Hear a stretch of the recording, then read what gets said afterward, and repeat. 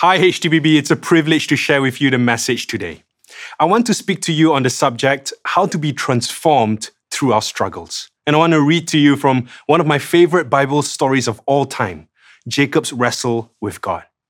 Now, have you ever had an injury that somehow changed you, whether it was your walk or your plans or even your confidence? On a morning in 2014, I had a fall that changed all three, and it was a fall that I will never forget. Jacinta and I were engaged to be married that year, and we were only 1 month away from our wedding. On that morning, we had set the day to do something really special for a date. And so I chose an unusual location for our date, an island called Pulau Ketam, a small island where you could only get around by cycling or by walking. I had the day all planned out. I would cycle with Jacinta around this beautiful island. The plan was we would watch the sunset, enjoy amazing seafood, and she would spend the whole day overwhelmed with joy by her decision to marry me. And so we got onto one of these bikes. It wasn't exactly a tandem bike because Jacinta couldn't cycle. It was just a bike with an extra passenger seat on it. And no sooner than when we started, a few uncles and aunties in the fishing village began whistling to us, "Pee-wee!" And I realized that I had become an accidental romantic by pedaling for my future wife. And so we cycled on, and that was when everything went downhill. We got on this downhill road, the bike went faster and faster, and we went straight into a pothole, and we flew into the air, and we landed really badly on the road. I was so embarrassed. Jacinta scraped her knees, her elbows were bruised. The date wasn't going well at all.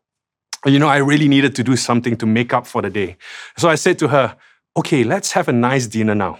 The only thing was, we needed to use the same road, and before we knew it, we were going downhill again, and I couldn't believe it, but the brakes didn't work. And so again, we fell at the exact same spot. But this time, I somehow landed on my bottom. Actually, it was quite a good landing. I was sitting on something soft, but then I realized I couldn't find Jacinta. And then I realized why. I was sitting on her, and I couldn't find her head. And I realized why again. I was sitting on her head. And miraculously, 1 month later, Jacinta still chose to marry me. Some people fall in love. Some people fall because of love. And the next month, every time someone saw the limping, they would ask this question. Can you guess what that question was? What happened? Now, if you've ever had a bad fall, you would know that some limps tell a story. In our passage today, we would read about a limp that was caused by an extraordinary encounter. But I want to say up front that this wrestle may be at first something that is highly unusual, involving an angel and an all-night fight. But it is more ordinary than it seems. In fact, this wrestle is what we all experience over the course of our lives, in the important decisions we need to make, in the tensions of choosing to live out our values, in the tensions of life's hardships and struggles. This story tells us how our struggles can lead to growth and transformation. So let's read from Genesis 32, verse 22. That night, Jacob got up and took his 2 wives, his 2 female servants, and his 11 sons and crossed the ford of Jabbok. Okay, 2 wives. Okay, I think some context is needed here. Now, our story actually begins almost 100 years ago when Jacob is born, around 1791 BC. All of Jacob's life, he had struggled for his place, for a sense of identity. Jacob is the long-awaited son of Isaac, who is the long-awaited son of Abraham, who is the father of many nations. And when Isaac prays for a child, the Lord gives Rebekah, his wife, twins. And from the moment that he was born, Jacob was already a trickster and a hustler. It says in verse 21 of Genesis 25 that even in Rebekah's womb, the babies were jostling each other within her. Jacob would spend the rest of his life jostling for significance, to be seen and to be blessed. His very first act in life was actually to wrestle, to grasp the leg of his brother Esau, who came out first. So he was called Jacob, which literally means supplanter or heel grabber. His name was the Hebrew expression for deceptive behavior. And we're told that as Jacob grows up, he cheats his brother Esau of his birthright. He lies to his father to attain the blessings of a firstborn. And for his deception, Jacob spends the next 20 years of his life on the run from the fury of his brother Esau. And then, in a turn of events, Jacob himself is tricked. His uncle Laban tricks him into marrying the wrong woman. He waits for another 7 years to marry the woman that he loves, Rachel. And so here we are, 20 years later. Jacob is with his 2 wives, and he hears that Esau is actually on his way with 400 men. He's fearful for his life, but now the stakes are even higher. He has a family now. And in verse 23, we continue. After he had sent them across the stream, he sent over all his possessions. So Jacob was left alone, and the man wrestled with him till daybreak. When the man saw that he could not overpower him, he touched the socket of Jacob's hip so that his hip was wrenched as he wrestled with the man. Then the man said, "Let me go, for it is daybreak." But Jacob replied, "I will not let you go until you bless me." The man asked him, "What is your name?" "Jacob," he answered. Then the man said, "Your name will no longer be Jacob, but Israel, because you have struggled with God and with humans and have overcome." Jacob said, "Please tell me your name." But he replied, Why do you ask my name?" Then he blessed him there. So Jacob called the place Peniel, saying, "It is because I saw God face to face, and yet my life was spared." The sun rose above him as he passed Peniel, and he was limping because of his hip. Amen. I wonder if you've ever struggled with something really deep for a long time. It may be a struggle to find your tribe or to have an identity, a struggle to receive a blessing, a long-awaited desire. Maybe you're struggling right now. And like Jacob, your wrestle is an ongoing tussle with what seems like an unbeatable, relentless opponent. Then it may be surprising that this relentless opponent was for Jacob, God himself. Commentators have long debated about the nature of this angel that Jacob wrestles with. Some say that he was an angel. Some say he was the pre-incarnate Christ. But we know that at least Jacob was closer to God than anyone has ever been in history. By the end of that wrestle, Jacob named the place, saying, "I saw God face to face." We all wrestle in life. You might be wrestling with a sense of your place. You might be wrestling with some workplace conflict. You might be wrestling with your boss. You might be wrestling with yourself. Most wrestles tell us something about us. They describe who we are. And then there are some wrestles that don't just describe us, they shape us. And this was the kind of wrestle that Jacob had. And I believe through this lesson, we can learn how to take a journey of transformation through our struggles. Through Jacob's story, we see 3 stages of transformation that we go through when we encounter a deep struggle. And in each stage, there is a state that we experience and a result of that experience. Stage 1 is fear and struggle. Stage 2 is tension and growth. And stage 3 is change and transformation. At stage 1, our deepest wrestles often begin with our struggles with fear. You see, Jacob had been a fighter all his life. From his very first breath, he was holding on already to another heel, trying to grab what he desired. He feared insignificance and obscurity. And I wonder if you've ever longed for the blessing of significance and identity, just like Jacob. But now as Jacob encounters this mysterious wrestler, the roles are actually reversed. In verse 24, we read, "So Jacob was left alone, and the man wrestled with him till daybreak." Left alone with his thoughts at the lowest point of his life. At night, while Jacob fears for his life, a stranger takes hold of him. All his life, Jacob had wrestled with others. Now it would take a different kind of wrestling for Jacob to confront himself. As he begins to wrestle with God, we see that this wrestle is also a wrestle with his inner demons. And this wrestle begins to define him. Now I wonder, why would God be so intimately involved in wrestling with a human? Throughout history, throughout scripture, we see a loving God who lovingly embraces his people. In Luke, he's the father who embraces his long-lost son. In Matthew, he's the mother hen who gathers her brood under her wings. But here, we read that God is wrestling. Why does he wrestle with Jacob? I believe that he is the God who wrestles with us because he loves us more than to leave us with our worst moments alone. He is with us in our deepest moments of struggle. In fact, that is what a wrestle is, proximity in struggle. I think of a good friend of mine who shared recently with me that he'd been going through a really tough time in his work.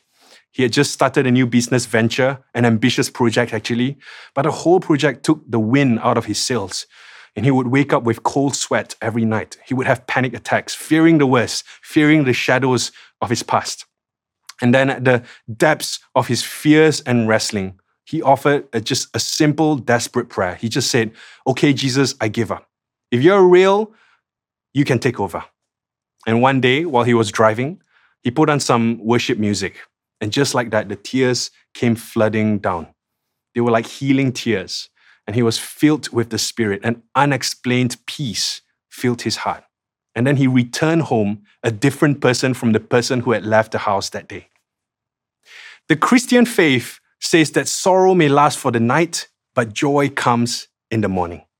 And you may not be a morning person, but when it comes to hardship, we can choose to be a joy comes in the morning people. In his letter to the Corinthians, Paul wrote, "We are hard-pressed on every side, but not crushed, perplexed, but not in despair, persecuted, but not abandoned, struck down, but not destroyed. Therefore, we do not lose heart." If you are in this stage of the wrestle, alone, in the dark of night, know that God is near. At this stage, Jacob soon discovers that the one who was wrestling with him was really the God who for all of Jacob's life had wrestled for him. Stage 1 is the struggle with fear. Stage 2 is growth in tension. In verse 25, we're told that when the man saw that he could not overpower him, he touched the socket of Jacob's hip so that his hip was wrenched as he wrestled with the man. And then the man said, "Let me go, for it is daybreak." But Jacob replied, "I will not let you go until you bless me." Stage 2 is the stage of tensions. The tensions that we feel in a struggle often reveal the patterns that we have in our lives. When we are angry or anxious with something, our emotions can be like a map that points towards something deeper. It points to, if you like, a disequilibrium of the soul. And if you've ever been confronted by a sense of gap between who you are and who you should be, if you find yourself with a kind of holy dissatisfaction that there must be more to life than this, you may be on the cusp of new growth. I love this change formula that describes what growth looks like. You know, there are times in our lives when the opposing forces within us can reveal what we truly need to grow in. When we are really dissatisfied with our current state, that's when we are inspired by a vision of a new possible future. When we take steps towards that future and all these things are greater than the forces holding us back, we experience transformation. But before that change happens, there often is a wrestle. There's a wrestle between the past and the future. Sometimes literally between our past selves and our future selves, between the cost of that change and the reward of that transformation. As Jacob wrestles with God, he's confronted with himself. It's almost like a mirror has been put in front of him. And the mysterious man who wrestles with him literally asks him, "What is your name?" You know, our deepest wrestles often have less to do with what we want and more to do with who we are. You see, our identity, who we are, determines how we live. And how we see ourselves determines how we see the world. I recently came across a fascinating psychological study called the SCAR experiment. And in this experiment, volunteers were separated into 10 different cubicles without any mirrors. So they couldn't see how they looked like. The lead researcher explained to the participants that the purpose of this study was to observe how people responded to them. And using high-quality makeup, the researcher put bloody and unsightly scars on each of the volunteers' cheek. And she showed each volunteer their new scar with a small mirror, and then after they saw it, she took the mirror away. The researcher's final step was to tell each participant that she needed to put on some finishing touches to their fake scars. But in reality, and they didn't know this, she used a tissue to wipe the scars off completely. However, they believed that they still had those horrible scars on their faces. And then they were sent out to observe how strangers would react to them. When they returned, all 10 volunteers came back with the same report. They observed that the strangers that they met were ruder to them, less kind, and continually looked at their scars. You see, we live out what we believe about ourselves, even if it's not actually true. And this is why the man asked Jacob, "Who are you?" Our tensions can reflect who we really are. Shortcut your tensions, and you shortcut your transformation. So often we are tempted to avoid the discomfort, to run from the struggle, to quit the hardship. But in many fields of life, the good stuff comes after something hard. Growth comes through resistance. In life, mountaintop moments may describe how we want to feel, but it's the valley moments that define who we truly want to be. And confession always precedes transformation. You cannot overcome what you don't first acknowledge. And here, Jacob is finally confronted by who he really is. You know, the last time that Jacob was asked what his name was when he cheated his brother for his blessing. In Genesis 27, verse 18, as Jacob was deceiving his father to usurp his brother's blessing, his father asked him who he was, and he lied. He said, "I am Esau, your firstborn. I have done as you told me, so please sit up and eat some of my game so that you may give me your blessing." This time, as he wrestles, Jacob doesn't lie. He tells the truth. He says, "I am Jacob." But this is more than the truth of his name. It is a moment of confession of his identity. He's owning up. He's saying, "I am Jacob. I'm the supplanter. I've been the deceiver. I've been the guy who grabs what I want from whoever has it." Confession always precedes transformation. And as Jacob owns up to who he has been, God gives him a new identity of who he'll become. Stage 3 is the stage of change. In verse 28, as Jacob admits his name, he's given a new one. In verse 28, it says, "Then the man said, 'Your name will no longer be Jacob, but Israel, because you have struggled with God and with humans and have overcome.'" You see, Israel literally means fighter of God, the one who wrestles with God. But what's in a name? A man once told his wife, "I'd like to buy a boat." His wife said, "Over my dead body. Don't you dare buy a boat. I don't want it." He goes to buy it anyway, and she's absolutely furious. He says to her, Okay, honey, people always say that it's a big deal to name the boat, so I'll let you name it. Will that make you happy? She says, "Yes, okay, that will make me happy." The guy is so happy. The next day, he goes to his boat to see what she's named it, and on it, with big bold letters, the boat is named "For Sale." It's been said that the first word you've probably heard was your name. But you then spend the rest of your life trying to find out the meaning of that name. Our names are so important. They're so important to our identity. They situate us in the story of who we are, where we belong, and what our purpose is. So when Jacob was given a new name, God was completing a transformation that could only be done by spending time in close proximity with him. I wonder if you've ever had your name teased. You know, growing up, having a name like Abel was like a target sign on my back saying, "Please tease my name." I would have friends making poems of my name all the time. You know, once I answered the phone call too quickly, I stumbled over my words, and for the next few days, I was known as "Hi, Unable." What I've noticed is the things that we may have grown up experiencing as children, we then experience in adult forms later in life. As a child, you may have been renamed, but today, as a grown-up, you may have been labeled a certain way by your bosses, your friends, or even your family. You may have been shortchanged, discounted, disregarded, or underestimated. The world may describe you, but only God can define you. And notice how Jacob's new name, Israel, was a change from the one who supplanted others to the one who wrestled with God. We understand ourselves most when we're closest to our Maker. And you may think that your struggles are unseen and alone, but God is with you in the tension and the challenge. And He's more interested in who you're becoming than what you're holding. In fact, so interested is God in Jacob's transformation that we never see a human being so near to God again in the Old Testament.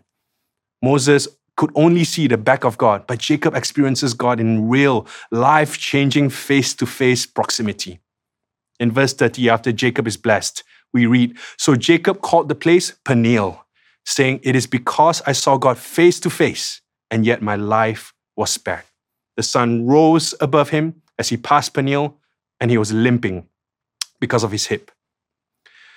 You know, I've often read this story and observed that second part of the sentence, Jacob's limp, the limp that tells the story of transformation and redemption. Jacob had spent his whole life pulling a fast one on others, telling them lies. Now he would be walking slowly for the rest of his life with a true story to tell. The limp was an outward scar that would be a sign to others, not of a life of hurt and trauma, but of God's grace and kindness. Once, in his past, Jacob put on the clothes of Esau to get a blessing from his father. He changed his outward appearance to live a lie. But now, through this wrestle, Jacob was no longer the same. God had changed his outward appearance with this limp, a sign of the inward transformation he received to live a new life. Jacob's limp meant that he could no longer run away to another double life. You see, God cannot bless the fake you. I wonder if you too have a limp in your life. You know, the thing about a limp from wrestling with God is that you walk both weaker and stronger at the same time. Weaker because each step is a reminder that you can't walk on your own strength anymore. But stronger because each step is a reminder that God is your strength, that you will never walk the same again. The story ends with Jacob and his limp. But what I didn't realize until recently was the part of the sentence before that says the sun rose above Jacob as he passed Peniel and he was limping. Why did the author of this story take the care to describe the sun rising? You see, only a few chapters before that, in Genesis 28, the author of the story writes about the sun setting. As Jacob flees from his brother Esau after cheating him, in verse 10, we read Jacob left Beersheba and set out for Haran. And when he reached a certain place, he stopped for the night because the sun had set. And in a sense, for the next 20 years, as Jacob lives away from his family and home, he runs away from the consequences of his actions, the sun sets on him. Then, here, as he receives a new name, the author writes about the sun rising again, only that it rises above Jacob, a sign of a dawning day, a new chapter. Scripture tells us that when we become friends of God, we are a new creation. The old has passed, the new has come. But this sunrise would only foreshadow another kind of sunrise to come. In Isaiah, the people of Israel, now the multiplied descendants of Jacob, are described as a people walking in the darkness, away from the ways of God. But they are about to encounter the rising sun. The people walking in darkness have seen a great light. On those living in the land of deep darkness, a light has dawned. Then we're told that from the line of Jacob, a king would come, that long-awaited savior of the people, from whom all blessings flow. His name would be Wonderful Counselor, Mighty God, Everlasting Father, Prince of Peace. This is the God of Jacob, the God who would wrestle with you on your worst days, the God who would wrestle for you with your worst enemies, the God on the other side of your struggle. In Jesus' name, amen. Right now, why don't we just take a moment to pray? And wherever you are, you may want to raise your hands like this. It's a posture of openness. It's actually a posture of wrestling as well. As we come to God, saying, these are my struggles. This is who I am. And I surrender to you. And we pray that simple prayer. Come, Holy Spirit. We invite you now. Just take a moment to wait for him.